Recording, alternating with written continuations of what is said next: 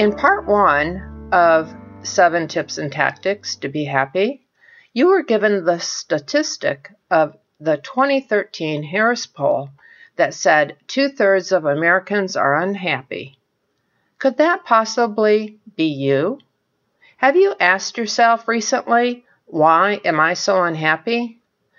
Did you know that happiness lies within you? And you may need to dig deeply into your inner self to begin changing the way you look at things. I know it is really easier to settle for less and remain unhappy than go for the gusto in life. What is holding us back? Anxiety and fear. Conquering our deepest pain would lead more than 1/3 of us to be happy.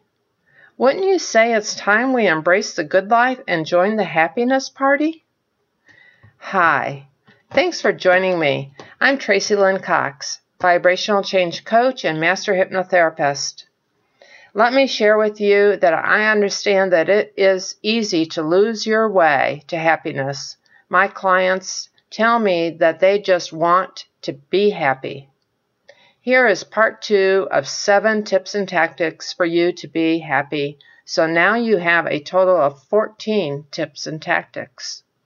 Number 1, don't blame and complain. Losers blame and complain. Be positive and find the twist in the situation. Number 2, find your passion and do it. Simple. Find your passion and do it.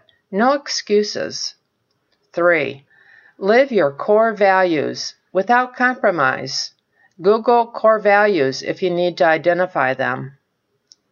4, givers always gain, and don't have expectations.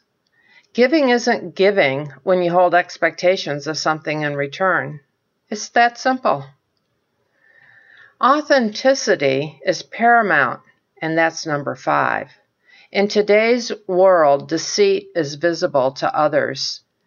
Being conceited or forceful is frowned upon. Number 6, be you without comparison.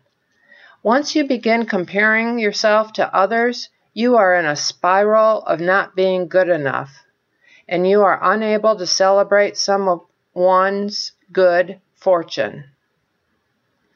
And last, number 7, empower others to succeed because life is abundant. Know that all of life is interconnected, and when one succeeds, all succeed. It's important to boost one another in life.